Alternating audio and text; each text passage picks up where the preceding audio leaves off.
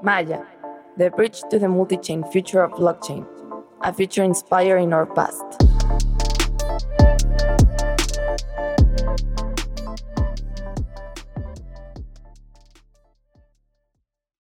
If we really want to create a liquidity black hole, providing liquidity in the normal sense of the word is not enough.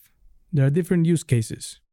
Some people want a slightly risked, but with more upside option of providing liquidity the normal way, 50-50, and getting exposure to both assets.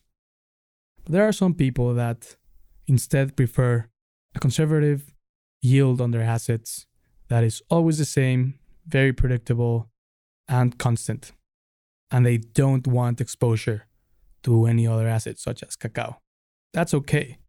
We should be able to accept those funds in a way that they benefit and we do too.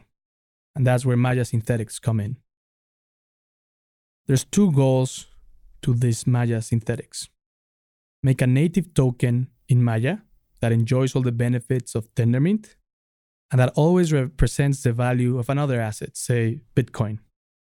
And have this Bitcoin or synthetic Bitcoin earn yield or bear interest with exposure to only that asset. This synthetic we can call SBTC, and just like any other asset in Tendermint, has instant finality and can be transacted through IBC through the whole Cosmos network of blockchains.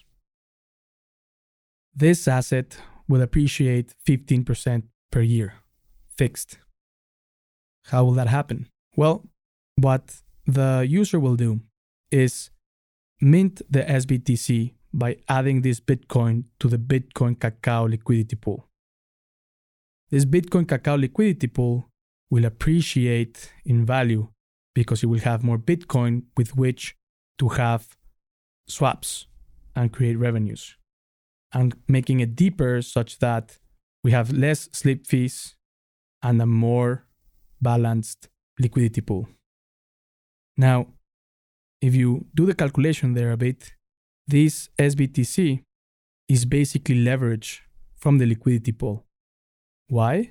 Well, the upside of this asset being in the pool will go to the liquidity providers of the pool, not to the holder of the SBTC, because the holder of SBTC is getting a fixed fee, fixed interest of 15% per year. This means if this Bitcoin creates more fees, then the liquidity providers will get a higher yield for their investment. It also creates a bigger possibility of loss. But because they are all insured against impermanent loss, then this can always be at maximum zero yield. So for liquidity providers, it's obvious. They still either get zero yield or get more upside. Now, because we don't want an over-leveraged protocol, the minting of SBTC will be limited to 33% of the amount of external assets in that liquidity pool. And it will allow minting or will liquidate any Bitcoin that goes up beyond that. Now think about this.